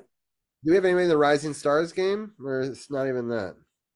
I don't even think we had anybody in the Rising Stars game anyway. But I did want to make this other point about All-Star Saturday was the skills competition, was the skills challenge, in which this was the third year in a row that they went to 3-man teams where you had the host city or host NBA team field a team of 3. But this year it was a team of what they call first picks, and then you had a 3-man team of all-stars. And excuse me, for the third year in a row, the team that is hosting All-Star Weekend won the skills competition. The skills competition was really fun to watch because of what they have to do, because they have 3 different challenges they have to do. They have to do this like obstacle course where they have to pass, they have to go through this obstacle course, they have to make this little shot from inside the paint. Then it was really cool. And the Pacers team, which was Halliburton, Benedict Mathurin, and Miles Turner, they did well with the first 2 challenges. They won the first 2 challenges hands down, which was the obstacle course and then the passing drill, where they had to do different passes through the apparatuses. But the third challenge, which was the shooting challenge, was won by the All-Star team, which was Scotty Barnes from the Raptors, Tyrese Maxey from the 76ers, and Trae Young from the Hawks. It went to a tiebreaker, which the tiebreaker was how long would it take before a team makes a half-court shot. The All-Star team went first, and it took them 58.8 seconds to make a half-court shot. Next thing you know, the Pacers came out, and they did it in 38 seconds. They managed to make a half court shot in 38 seconds with Tyler Halliburton making it with a nothing but net half court shot to win the competition. That was one of the most exciting parts of All-Star Saturday. And it was the first thing out the gate before the 3-point shootout and what Dame Dollar did, winning it pretty much on his last shot. To repeat as 3-point champion, trying to be like, hopefully he gets to come back next year and try to do what someone like Larry Bird did way back when, and that's repeat as a 3-point champion in three consecutive years. But I really just an overall thing before we move on. Again, I don't watch a lot of All-Star weekend activities in any sport. It just never really interests me. But this year, something just told me, like, you know what, I want to watch this just to see how it's going to play out and be able to come here to Sports on the Hill and talk about it. And I'm glad I did because I had a lot of fun. Like there were a few times I was literally laying in my bed watching the game, watching this unfold, and I actually had to stand up because I'm like, what's going to happen? What's this? What's going on? This, that, and the third. That hasn't happened for me with like all-star stuff in a long time. So I'm hopeful that McClung comes back next year to try to three-peat for the dunk championship. And I hope that Dame Dollar returns next year to try to three-peat for the three-point contest, because that will be really compelling television to see if they can three-peat, because it hasn't really been done very often. So it will be a great storyline for All-Star Weekend next year if those two can return to try to three-peat. But that's all I have. I just gotta just say, Robbie, you definitely want to go back and watch it, because it was definitely a lot of fun to watch. Yeah. So, one thing I also want to point out, I think for the first time ever, the MVP of the All Star game was the champion of the 3-point competition. Usually they're two separate people, and Lillard scored 39 points, and he was the MVP. Also, the Eastern Conference, I just thought in general, played much better as a team, and they eclipsed the 200-point, and the game had a record 397 points. They almost broke the 400 combined, which is, even if you don't play defense, it's still impressive just to even be able to put up 400 points in that time period. Like it's just as, it shouldn't be overlooked too much, just in how impressive that is to put up that kind of scoring. So. I wish they'd play a little more defense, or I probably care a little bit more. But I'm happy that Yeah, you. that's the reason why I don't watch, because they don't play defense. It's not competitive. Most fans are fine with that sort of play, but me as a competitive person myself, I want to see like some kind of competition. I want to see them try, I'd actually and be curious. that's why I don't really watch All-Star games. I bet you the night before his broadcast probably pulls in about the same numbers. So I wouldn't be surprised if a lot more people pull into a game that doesn't really matter. Like so. Because I do think that people enjoy the skills competition more, just like you said. That's always my favorite part too. So I'll definitely go back and rewatch all of that. And I appreciate you for coming on and being able to break it down for our listeners. I do want to switch gears a little bit and talk a little bit of wrestling. I know there's been a ton of news, especially there's some big matches. Even though tonight, I'm sure that you're DVRing it. I'm not even watching it over there, so that way I don't spoil anything. But it's been interesting, especially on SmackDown, with The Rock coming back and playing heel. I think that that's always fun. Some people are surprised by it that are maybe newer wrestling fans. They're like, wait, this is not the Rock we see on, in movies and stuff like that. But people that are old school Rock fans know that he, was a badass in a time, and did not, and that, especially in that Attitude Era, which is my favorite time in wrestling. So it's fun to see him. I didn't expect him to join the Bloodline. I still think that he's going to betray him, just because I don't think he likes to be second fiddle to anybody. Just that's not It's rock funny star. you mention that. It's funny you Yeah. mention that.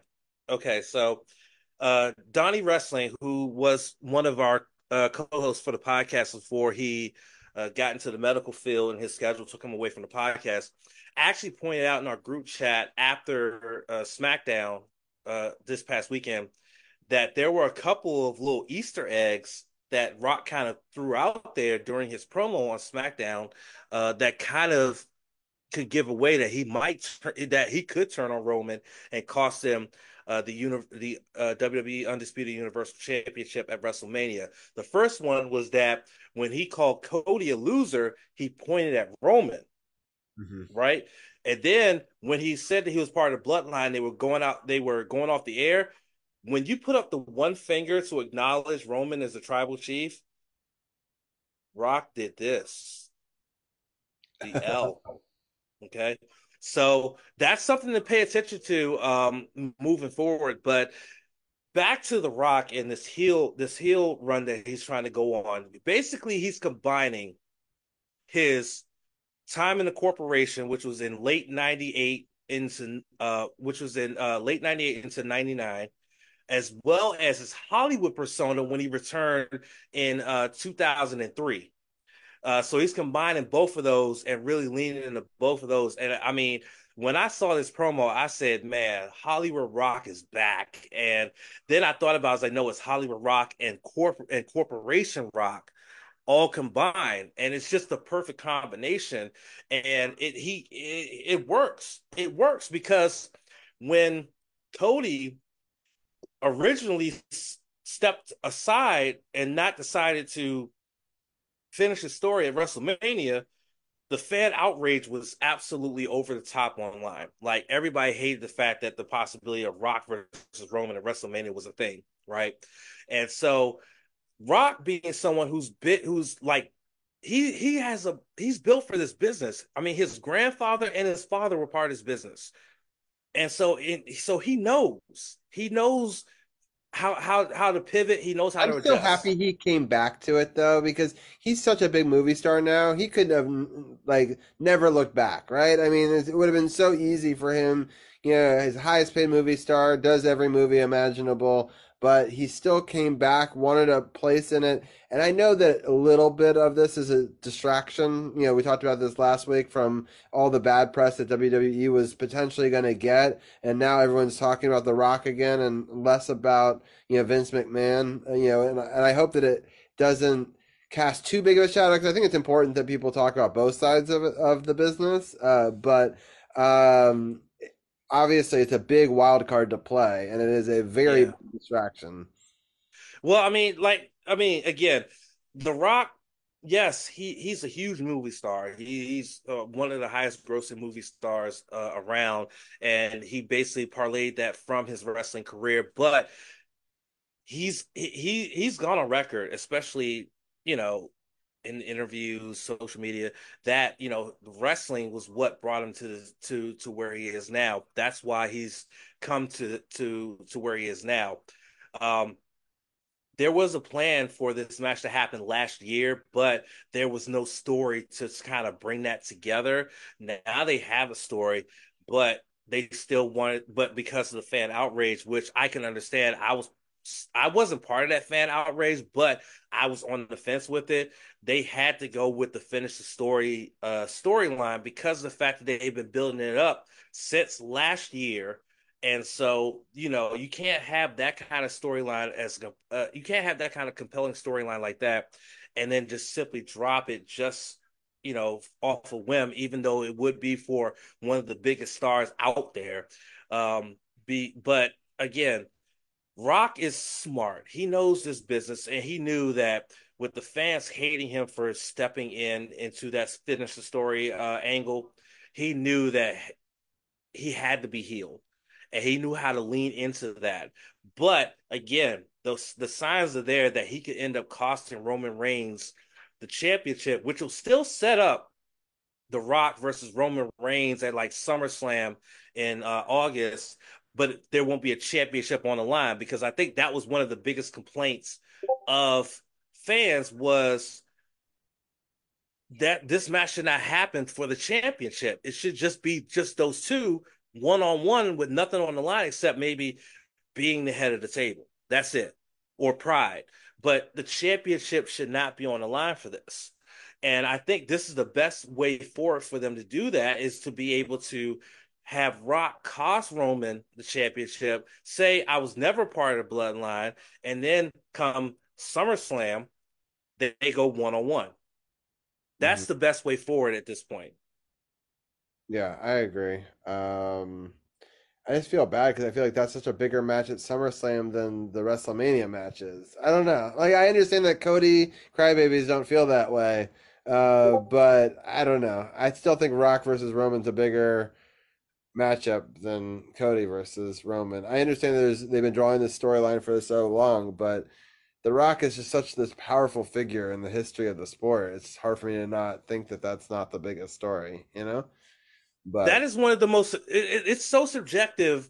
That sort of opinion of Rock versus Roman is bigger than Cody versus Roman. It's so subjective depending on your point of view.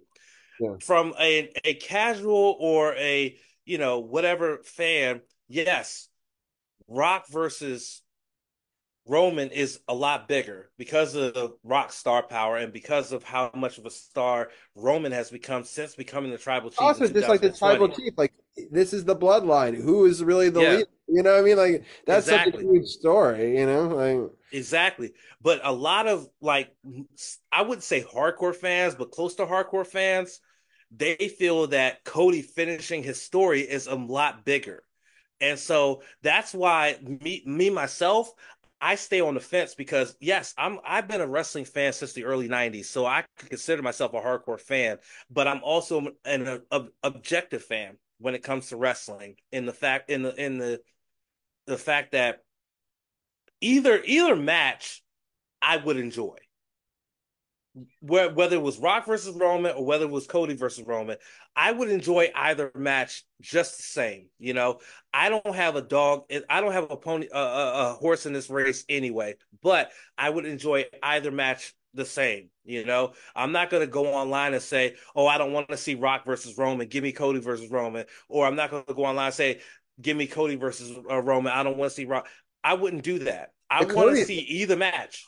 the Cody fans really went out hard. Every post, every social media post, spamming, and it worked. I think that it may have caused enough waves that I don't know if this was the original plan. It'll be interesting to see if it had an impact ultimately on it. It's been such an interesting road to WrestleMania already, and I'm curious. I haven't watched the results of this one. The Intercontinental Championship is on the line tonight on Raw, which I think will be an interesting matchup. I would be surprised to see it get dropped before like a big thing like WrestleMania because it seems like a pay-per-view move. But we've seen things happen on Raw like that, so it's not Yeah. impossible.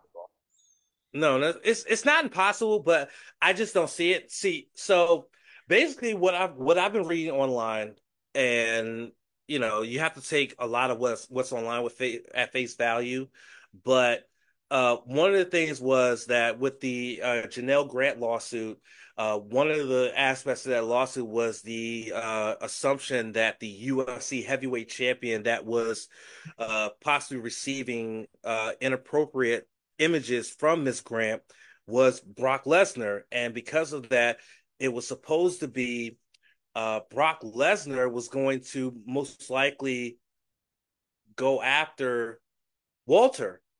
We don't call him Gunter. Me and Sif call him Walter. There was a possibility they were going to have a match at WrestleMania, but because he was implicated, although not by name, in this lawsuit, he was completely scrapped from all creative ideas in WWE because he was supposed to be in the Royal Rumble and get eliminated by Dominic Mysterio, leading to a match between him and Dom at Elimination Chamber in Australia, which is taking place this coming Saturday in Australia. But because he was implicated somewhat in that lawsuit, they're pretty much giving Brock Lesnar the Benoit treatment. They're basically wiping their hands clean of him at this point. And so because of that, that's why Braun Breaker, who is an NXT product, was put in the Royal Rumble. Braun Breaker is brought up to the main roster, even though he just won a championship at NXT, the tag team championships, and things like that. So a lot of what's happened recently with this lawsuit by Miss Grant against Vince McMahon, against John Laurinaitis, and then against WWE has led to a lot of changes. And also pivoting from that, CM Punk getting injured in the Royal Rumble, tearing his tricep, really changed a lot of things as well because the plan was for CM Punk to challenge Seth Rollins for the World Heavyweight Championship, but he got injured and is going to miss WrestleMania, so they had to pivot to doing an Elimination Chamber match to determine Seth's next challenger at WrestleMania. So a lot of things between the lawsuit and the injury happened that had to do with a lot of changes. But this goes to how good Triple H has been as the head of creative, because had Vince McMahon been the head of creative, he would have ignored the fans and stuck with Rock versus Roman, and he would have lost a lot of viewers. He would have had crowds like hijacking shows. and it would have been a whole mess. It would have been a whole thing. So credit to Triple H for realizing that going with Rock versus Roman was a bad idea, and to shift gears out of that and go back to the finish the story thing, and realizing that with Brock being implicated in that lawsuit and CM Punk going down with injury, being able to pivot away from that and be able to have a plan going forward for WrestleMania. Yep, I want to welcome in Andy Primordial Sounds into the Hey guys. into the show. He's one of our mods in chat, and now he is live on here. I know he doesn't follow wrestling too much. Did you ever, Andy, when you were younger, following? I know that was sort of a big thing in the '90s. Yeah, I did. I mean, not like I wouldn't say I was a fan, but definitely, caught it here and there for entertainment. Yeah. So. Yeah, back in the Hollywood Hogan era, or yeah, way back. Yeah. I was just thinking Hulk Hogan, yeah. Macho Man. Who else you got? The Undertaker. Yeah. Yeah, all those cats. Yeah, I enjoyed that. That's my childhood right there. So it was a fun time. It's been interesting to see how the storylines and everything has evolved and changed in the sport, but also it's crazy to think that WWE, even for all the crap that they get and all the things that get thrown at them, are still the number one brand in the marketplace, and stuff like that. But I do hope that people go check out the No Spots podcast. I enjoyed checking out and lurking in there on the stream that they recorded this weekend, and they always do live reactions. Are you going to do a live reaction this weekend to the pay-per-view, champ? Do I look like I'm going to get up at 5 a.m. and do live reactions? Oh, No. right. In the morning. I forgot that it's Australia time. Yeah, no, we're not doing live reactions to Elimination Chamber. The plan is, and it hasn't been announced on social media yet.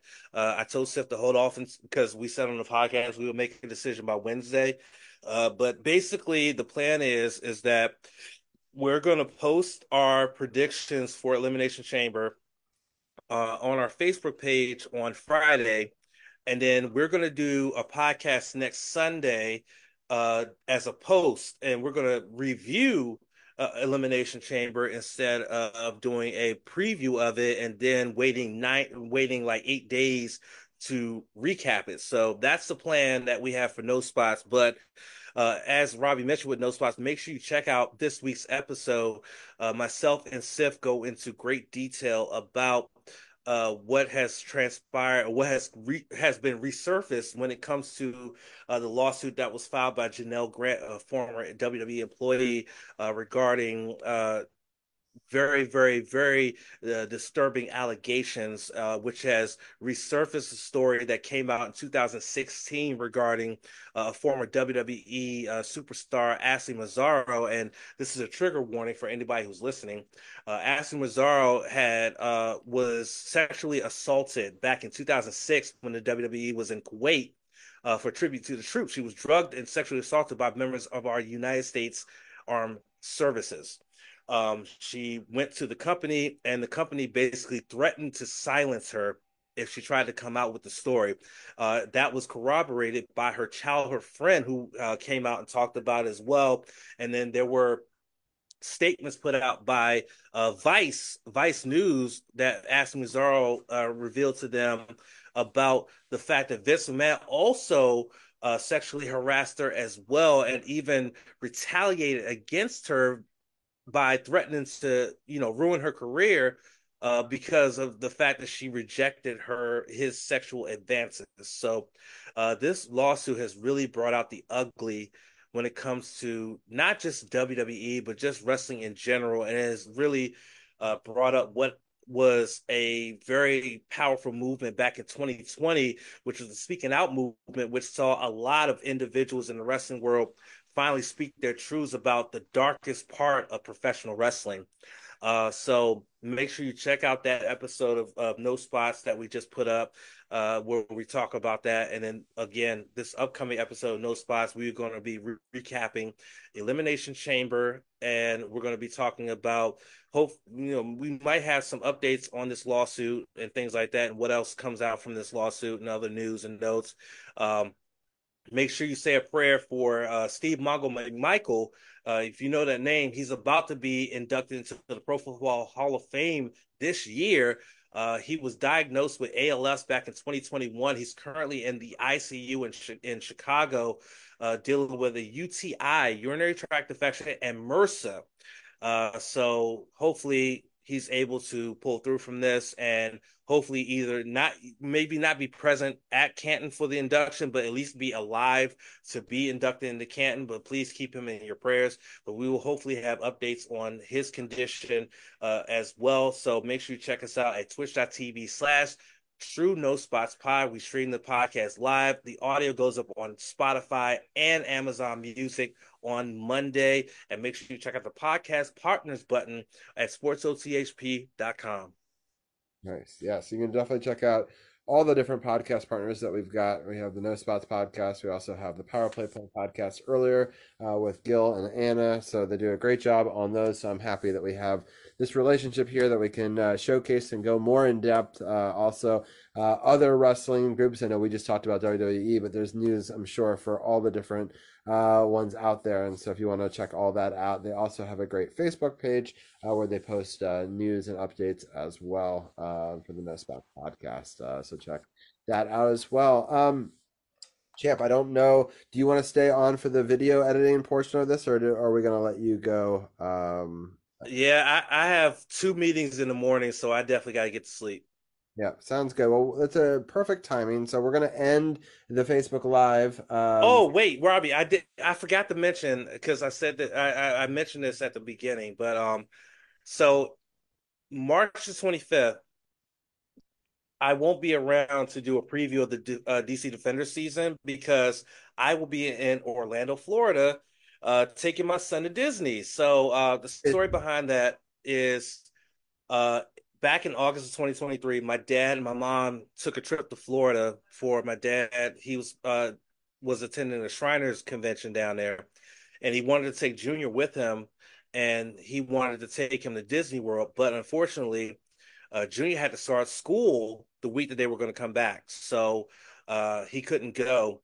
And my dad's last wish before he passed in December was to take Junior to Disney World. So my mom and I came up with a plan. We looked at flights and hotels and stuff like that. And yesterday we booked the trip.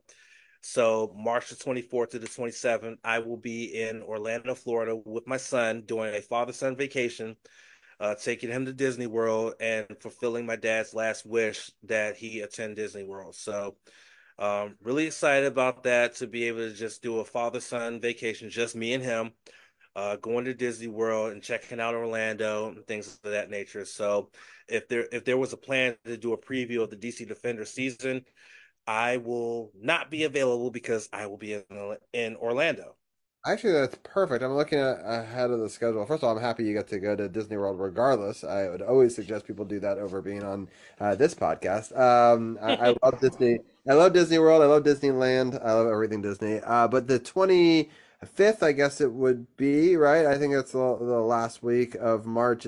I take that week off for spring break, and I will be away on spring break. I will be back on April 1st, on April Fool's Day. That will be the beginning of the Defenders season, as well as the Nationals come back, and it's also the start of season 9 of Sports on the Hill podcast. So on the 18th of March, we'll have our season 8 finale, and also we'll have our 8-year podcast celebration. So you say you leave on the 23rd that weekend?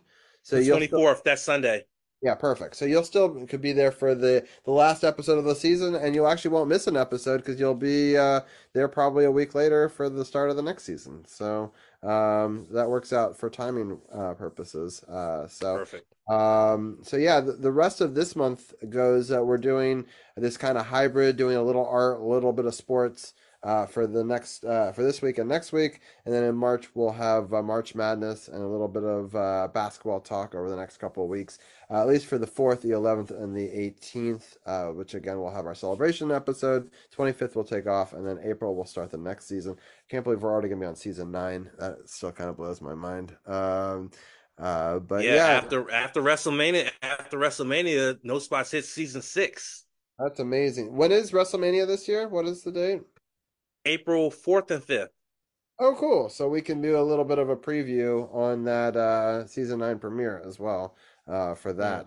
We'll have a good sense. So that'll be awesome. Well, Champ, thank you so much. I'll let you go here. We're also going to end the audio podcast as well as the Facebook Live. Thank you, everyone, for tuning in on Facebook Live or listening live to the audio podcast. I'm sorry that it's been taking a couple days to get these up, but I appreciate the people who still want to check those out after the fact. This is doing DC Sports Without the Politics, Sports on the Hill podcast, episodes 331, Capitals recap, as well as NBA All-Star break and wrestling update. Thanks for Champ, Andy, and for Gil and C4 for being a part of that. And then if people want to stay tuned on Twitch, Andy and I are going to do an hour of looking at some cool scuba diving footage and just hanging out. So stay tuned on Twitch for that. Also, that will be later on YouTube. In a couple of weeks, we'll release that clip as well. But thank you, everyone, for tuning in on all the platforms. We will see you guys next week for more Caps talk. A live Capitals game, actually, next week in the third period, which will be exciting. And we'll also do another one of these wrestling updates. And if the Wizards do anything noticeable, we'll cover them as well. So we'll talk to you guys soon. Gokigenyo. Sayonara.